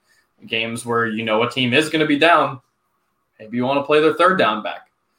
So I just think people should be cognizant of which running back to use in what matchup, because it's not no team is a don't play running backs against that team. It's a which running back are you going to play, because most teams are going to have different running backs for different situations outside of, like I said, those key guys. Yeah. Betfred has come all the way from England to the great state of Iowa with over 50 years of sports betting experience. Fred is known in the UK for three things: customer service, bonuses, and delivering the best overall experience to players. Need more? Download the Betfred Sports app today and receive up to $250 in free bets when signing up. No emperors, no movie stars, just a sports book you can trust. Download today. Proud partner of the Iowa Wild and Iowa Cubs. Must be 21 plus. Wagers only accepted in Iowa. Gambling problem? Call 1-800-BETS-OFF. Betfred has come all the way from England to the great state of Iowa with over 50 years of sports betting experience. Fred is known in the UK for three things: customer service, bonuses, and delivering the best overall experience to players. Need more? Download the Betfred Sports app today and receive up to $250 in free bets when signing up. No emperors, no movie stars, just a sports book you can trust. Download today. Proud partner of the Iowa Wild and Iowa Cubs. Must be 21 plus. Wagers only accepted in Iowa. Gambling problem? Call 1-800-BETS-OFF. Yeah. I guess my biggest takeaway is that too many weapons can sometimes be a problem. And I'm referring to what Chris was talking about in the Arizona game with Rondale Moore, who absolutely went off last week, I'm talking about week 2, but did absolutely nothing week 3. There's quite a few instances where, you'll have somebody, you'll draft him because he's got so much potential, and then he can fall off the next week. We saw it with Lockett this week. Metcalf came in and, had a good game. Carson had a good game. When you have too many weapons, sometimes it's just don't be surprised if your guy doesn't go. And kind of what you said, Adam, maybe take that chance and say, oh, maybe since he's been having 2 or 3 good weeks, maybe it's this guy's turn to have a good week. So maybe you can boldly sit this guy and it'll work out for you. Just kind of stay ahead of it. All right, guys. So we're going to go ahead and move on to the Thursday night game. Oh, Lord. Jacksonville versus Cincinnati. Every primetime game so far this season has been pretty good, but I am not holding my breath about the same being true of this one. I guess Carolina-Houston also wasn't that great, but otherwise every primetime game has been pretty good. Even the first half last night was good. Second half was a little less so. But otherwise, what I'm going to be watching for in the Thursday night game this week, again, Jacksonville versus Cincinnati, I'm going to be watching the running backs receiving production, right? So is Chris Evans still taking some of Mixon's role? And is James Robinson still in that role that he had last week, which it seemed as if he had taken back the third down role and as if he was returning to being that lead back?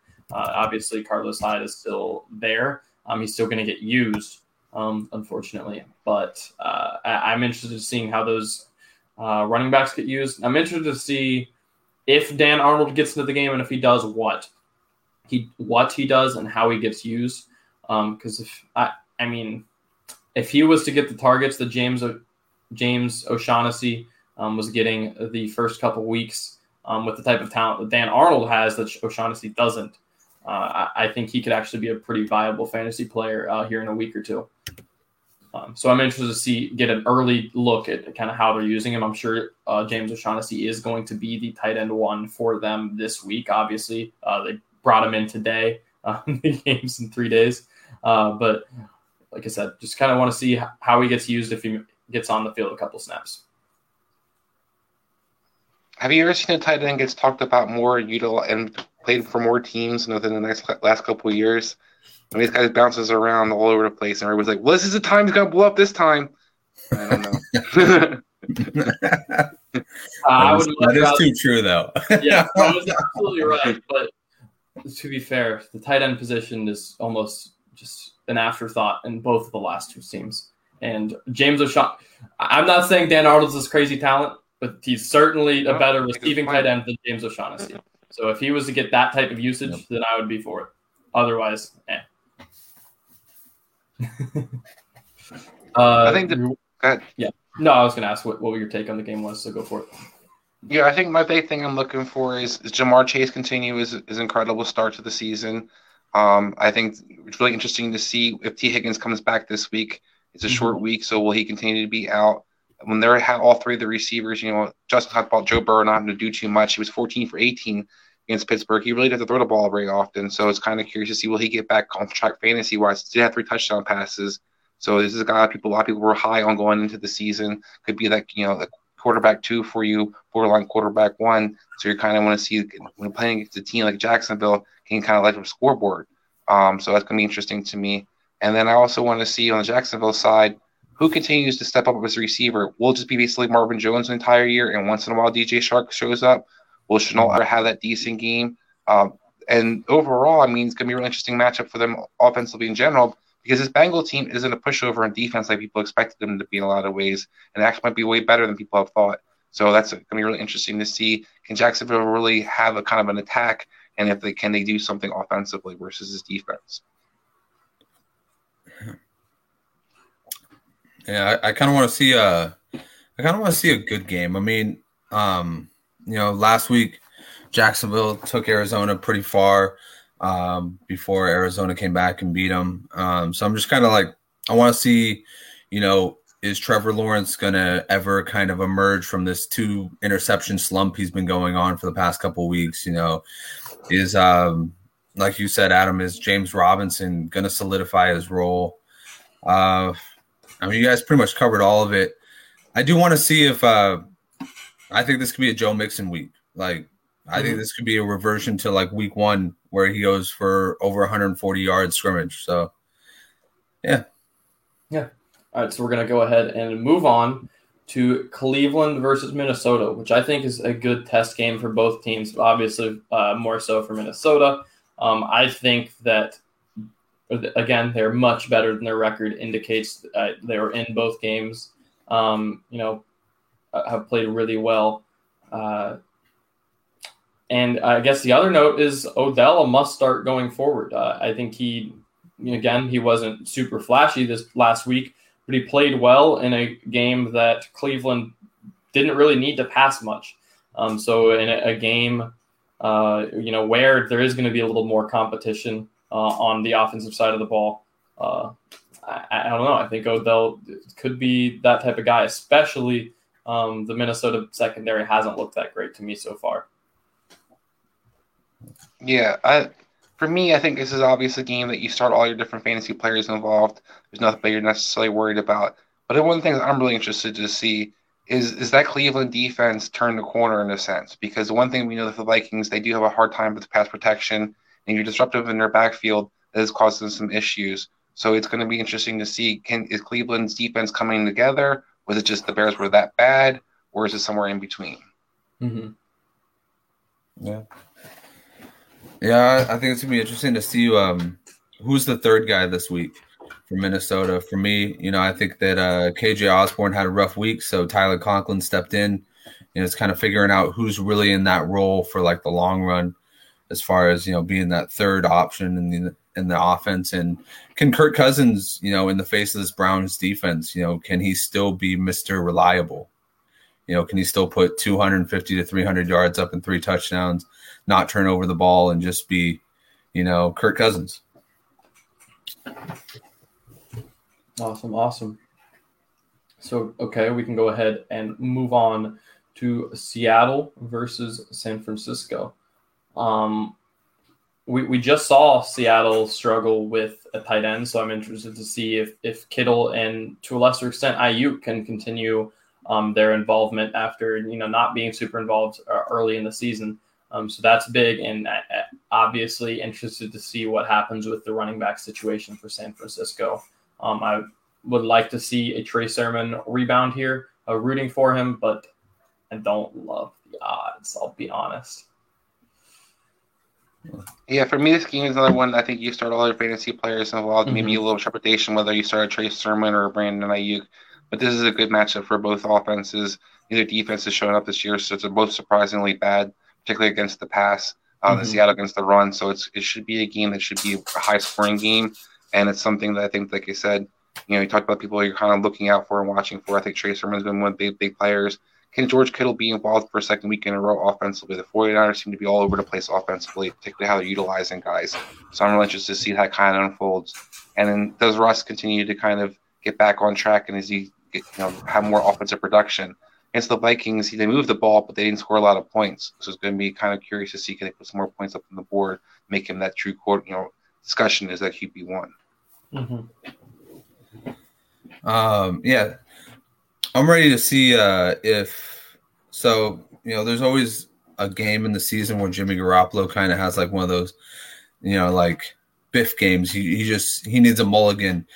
He'll throw like 1 or 2 interceptions. I'm wondering if this could be that game. Seattle's always kind of given him some trouble in the past, and we've kind of been periodically seeing Trey Lance come in and goal line work.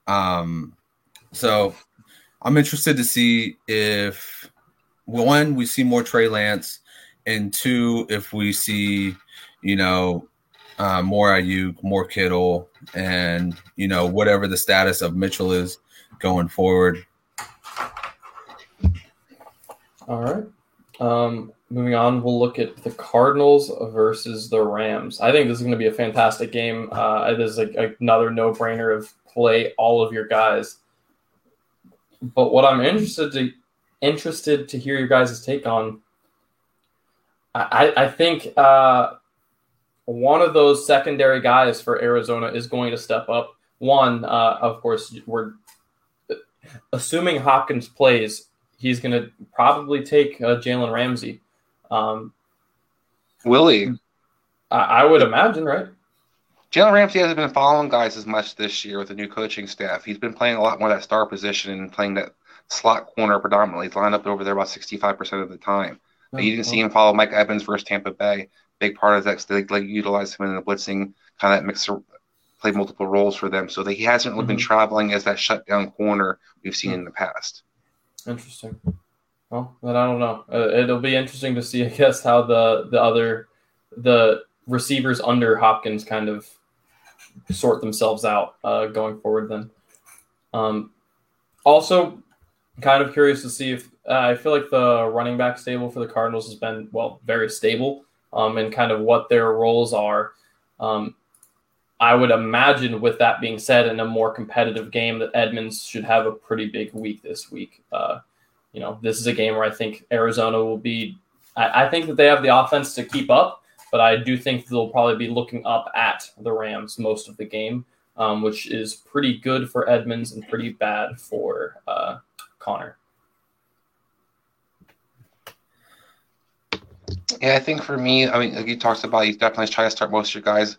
I might avoid probably Rondell Moore this week. I know he just come up with dud. Maybe people are kind of like just maybe a 1 week thing. Like I said, Jalen Ramsey is predominantly playing the slot for the Rams right now, so I don't like that matchup. And I also would be concerned about the Rams' pass protection.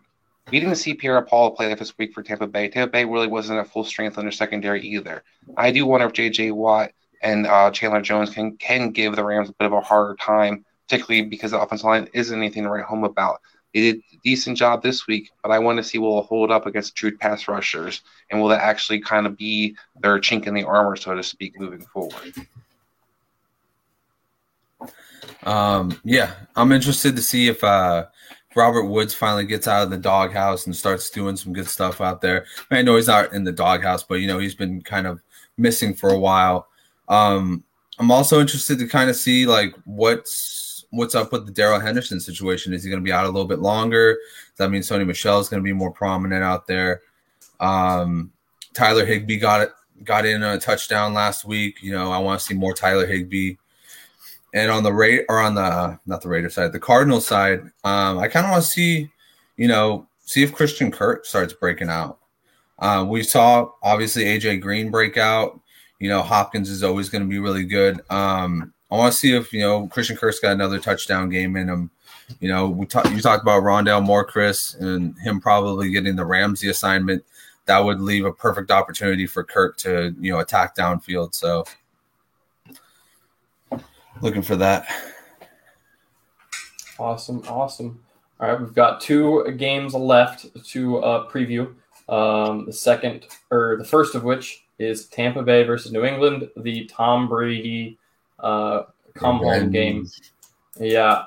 My key notes here, of course, I'm going to be watching Tom Brady. I feel like this is a game where he, could just go nuclear and have a crazy game, just because of the storyline type of thing. But also I could see this being a pretty tight game. I could see, Bill playing really well against a guy that he's familiar with, or getting his guys, of course, to play really well against a guy that he's familiar with.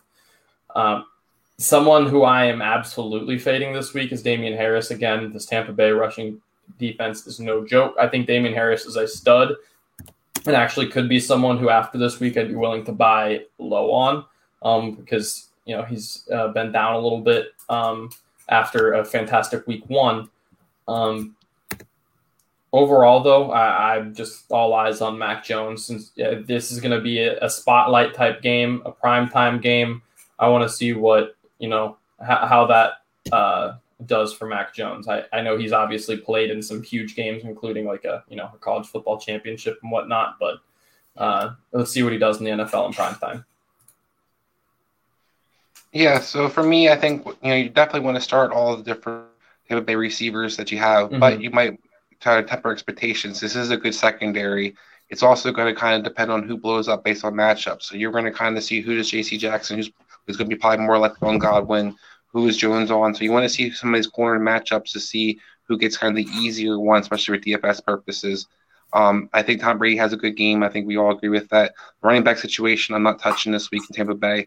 I think there's no clear-cut guy, although you can definitely attack, the Patriots with the running backs. They've been terrible against the run. You can also throw with your backs against them. So it's going to be probably a solid production. One of the guys are going to probably do well. I just can't tell you who that's going to be.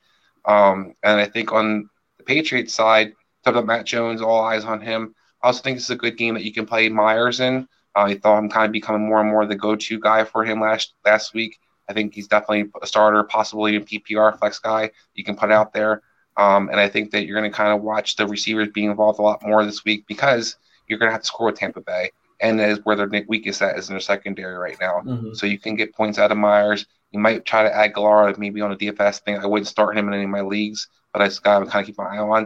The one thing I'm really concerned about and I want to see kind of step up this week is going to be the tight ends. Their underutilization so far, this offense has been kind of very surprising to me. They haven't really focused on using them or getting them involved in getting them the ball. So that's something I definitely want to see. Is this just kind of the start of the season? They're kind of still getting acclimated, or is this going to be a trend for the whole season? Mm-hmm. Just to kind of bounce off of that, another guy that kind of became like a safety net for last night or for last week's game was Kendrick Bourne. I want to kind of see if maybe he gets a little bit more involved or if it was more negative game script that he got involved. Obviously, Myers is always a good buy. Aguilar, I don't know. It's an exploitable defense, so yeah, maybe throwing Aguilar out there on a couple deeper routes would be good. On the Bucs side, like Chris said, play everybody. One of them is going to get Jalen Mills, So, and then as far as running backs, I actually don't mind the idea of Gio Bernard if he's healthy. I think that he could be somebody that is almost like a long-term, guy that replaces James White in Tom Brady's heart. We all know he won James White in the offseason, and he ended up settling for Giovanni Bernard. The first full game that he got 50% of the snaps, he looked okay.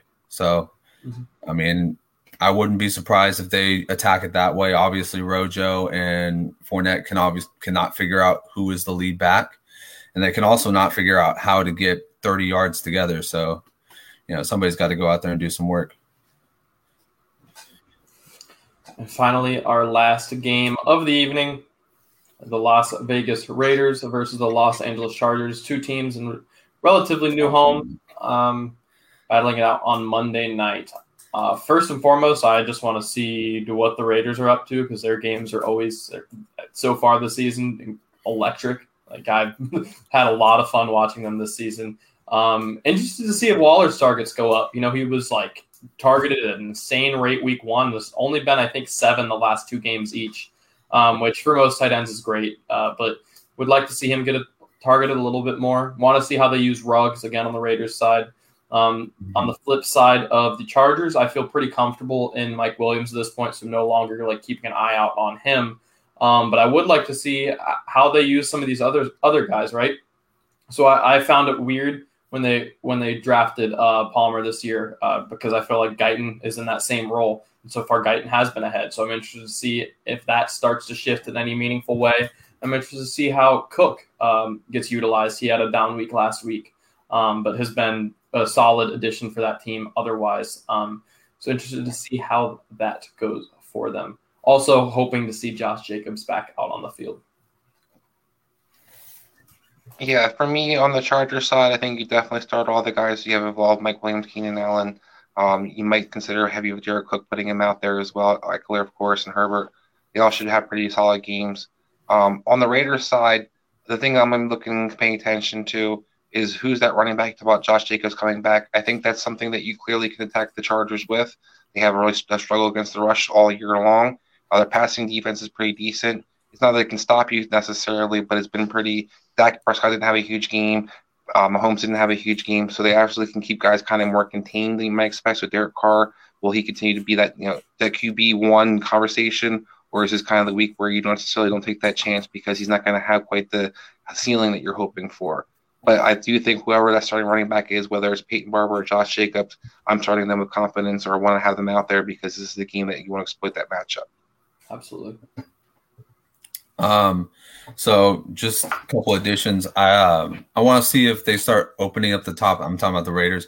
If they start opening up the top with Bryan Edwards some more. He had 3 chunk plays in the last game, and 2 of them came in overtime. So I'm just wondering if maybe they start to start throwing a little bit more his direction. He obviously knows what he's doing when he gets the ball in his hands. He's a big 6'3" receiver with some wheels on him. Leads the team in snaps too. What's that? Leads the receiving team, the receivers in snaps too. Yeah.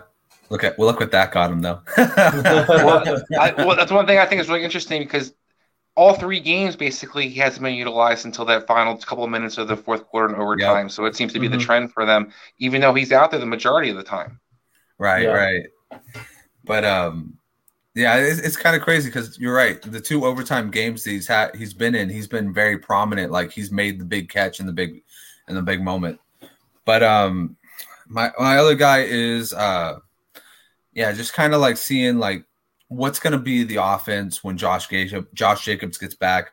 Obviously, Peyton Barber took over the Josh Jacobs role. He was the bruiser, and even though he fumbled the ball twice, he was still out there. So that means that Kenyon Drake really has like a set role as kind of like the utility guy, not really like the full-on handcuff backup to him. And yeah, I guess my last one would be, does Zay Jones start up? Does he ends up like being there periodically to make like a 15 yards catch or something like that, I think he could also be someone to go out there and, maybe do like what Hunter Renfrow does, take a little bit of pressure off him. But It's third down in Renfro. Third down in Renfro. All right. So before we go ahead and get out of here, like I said, we finished up our game preview. We're going to go ahead and get some transaction talk. All right. So we're going to do a one waiver pickup or one drop or one watch lister or a buy-sell guy. So two of any of those things. Okay. So we can go ahead and start with you. So for my waiver pickup, the guy I'm definitely looking at is Zach Moss. He's only owned for a lot of people dropped him after the first week. A lot of people were down on that Buffalo team, but like I said, this guy scored touchdowns in multiple games now. He took over kind of that lead role back for the Bills as the game continued last week. And while Devin Singletary looked more explosive player, and they might trust Moss more, and he's involved in the passing game, which Singletary never seems to be able to do so. So this is a guy I think you should add sooner than later. I'd be who I have as your should be add. I'm going to go with a waiver, or not a waiver. I'm sorry, a watch list guy. So I'm going to put Pat Freiermuth on there. He's obviously getting a lot more targets. He got 5 targets in this game. He caught 3 balls, caught a touchdown. I think he's kind of slowly working his way in there. And if Juju has, if he's day-to-day right now, but if Juju ends up missing a game and, Deontay ends up missing the game, they're going to have to go somewhere. So maybe putting Freiermuth out there a little bit more.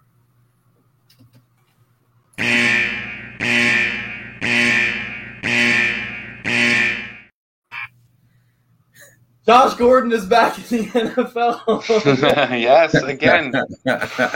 Listen, fade me on this. I don't care. I'm not going to give up any real asset for him. He's not getting any FAAB, or I'm not trading for him or anything like that. But if I have deep benches, I'm adding him because the play from every wide receiver, not named Tyreek Hill, really also Tyreek Hill, has been completely uninspired on the Chiefs offense. Someone needs to step up. I doubt it's him, but it would be fantastic if it was. So if I can get him for free, I'm going to do it. I'm not, like I said, not putting assets towards it, but would I rather have him or some low upside guy that's occasionally worth a flex, right? So I'm going to just shoot for the stars with him. He might be off my roster in 2 weeks. We're going for it. So for my second one, I'm going to go with a guy that I think you should try to buy on the low, and that's Robert Woods. We talked about him underperforming the first 3 weeks. Teams might be a little anxious with what they're getting out of him. I think that's somebody you want to get your hands on. I think if you can try to get him on a cheap price, you buy now because it'll pay off later. I'm going to say go out and grab Gio Bernard. Don't put much fab towards it, but go out and grab him, because if he does end up with a James White role, then we all know that James White was significant in fantasy for a long period of time. So you might have your running back 2 or your flex position sealed up with Gio Bernard. I was also going to say the Robert Woods one, but for the sake of being different, I will also say go buy Jonathan Taylor. Colts offensive line cannot be injured forever. And with the rumors that Marlon Mack is getting out of town, I think that it's very clear that they want to have an emphasis on getting him back into the swing of things. He's not going to be Christian McCaffrey. He's not going to be Ezekiel Elliott. He's not going to be one of those guys who's guaranteed 20, 25 touches every single game. But I think the price that after the first 3 weeks you'd be getting him at, that doesn't matter. If he can revert to getting his 10 to 15, sometimes 20 touches a game, I think you're going to be very successful if you buy him now. Agreed. Due for some regression touchdown-wise, too, or progression, I should say, touchdown-wise. Yeah, absolutely. And they have not a bad matchup next week. All right, guys, that was the show. Thank you guys so much for watching and or listening to the Belly Up Fantasy Live football show. Chris, what are you guys doing on the Belly Up MDFF show this week? So I'll be on the Thursday show, and we're basically going to be profiling the early games, going over kind of the expectations, what we're going to see in the Thursday game, and the early 1 o'clock games on Sunday. Awesome. And you can go check that out at Belly Up MDFF show on Twitter, and also wherever you listen to podcasts and whatever else, wherever you're listening to this. Justin, what are you working on this And we're week? on Roku, and we're on Fox. You can find us a lot of places. Go ahead. Yeah, absolutely. Justin, No, what are you working on this week? I just dropped the waiver wire. It's a 1 week thing. I took over for Kevin Wilson, so I dropped the waiver wire this week, and then I'm going to be dropping start sits a little later on. Awesome. All right, and I am your host, Adam LaRue. I will be probably doing some buy sell this week if time permits, like I did after week 1, going into week 2. You can follow me on Twitter at LaRueAdam. All right, guys. Again, that's the show. Thank you guys so much for watching and or listening. We'll catch you next week. Betfred has come all the way from England to the great state of Iowa with over 50 years of sports betting experience. Fred is known in the UK for 3 things: customer service, bonuses, and delivering the best overall experience to players. Need more? Download the Betfred Sports app today and receive up to $250 in free bets when signing up. No emperors, no movie stars, just a sports book you can trust. Download today. Proud partner of the Iowa Wild and Iowa Cubs. Must be 21 plus. Wagers only accepted in Iowa. Gambling problem? Call 1-800-BETS-OFF. Betfred has come all the way from England to the great state of Iowa with over 50 years of sports betting experience. Fred is known in the UK for 3 things: customer service, bonuses, and delivering the best overall experience to players. Need more? Download the Betfred Sports app today and receive up to $250 in free bets when signing up. No emperors, no movie stars, just a sports book you can trust. Download today. Proud partner of the Iowa Wild and Iowa Cubs. Must be 21 plus. Wagers only accepted in Iowa. Gambling problem? Call 1-800-BETS-OFF.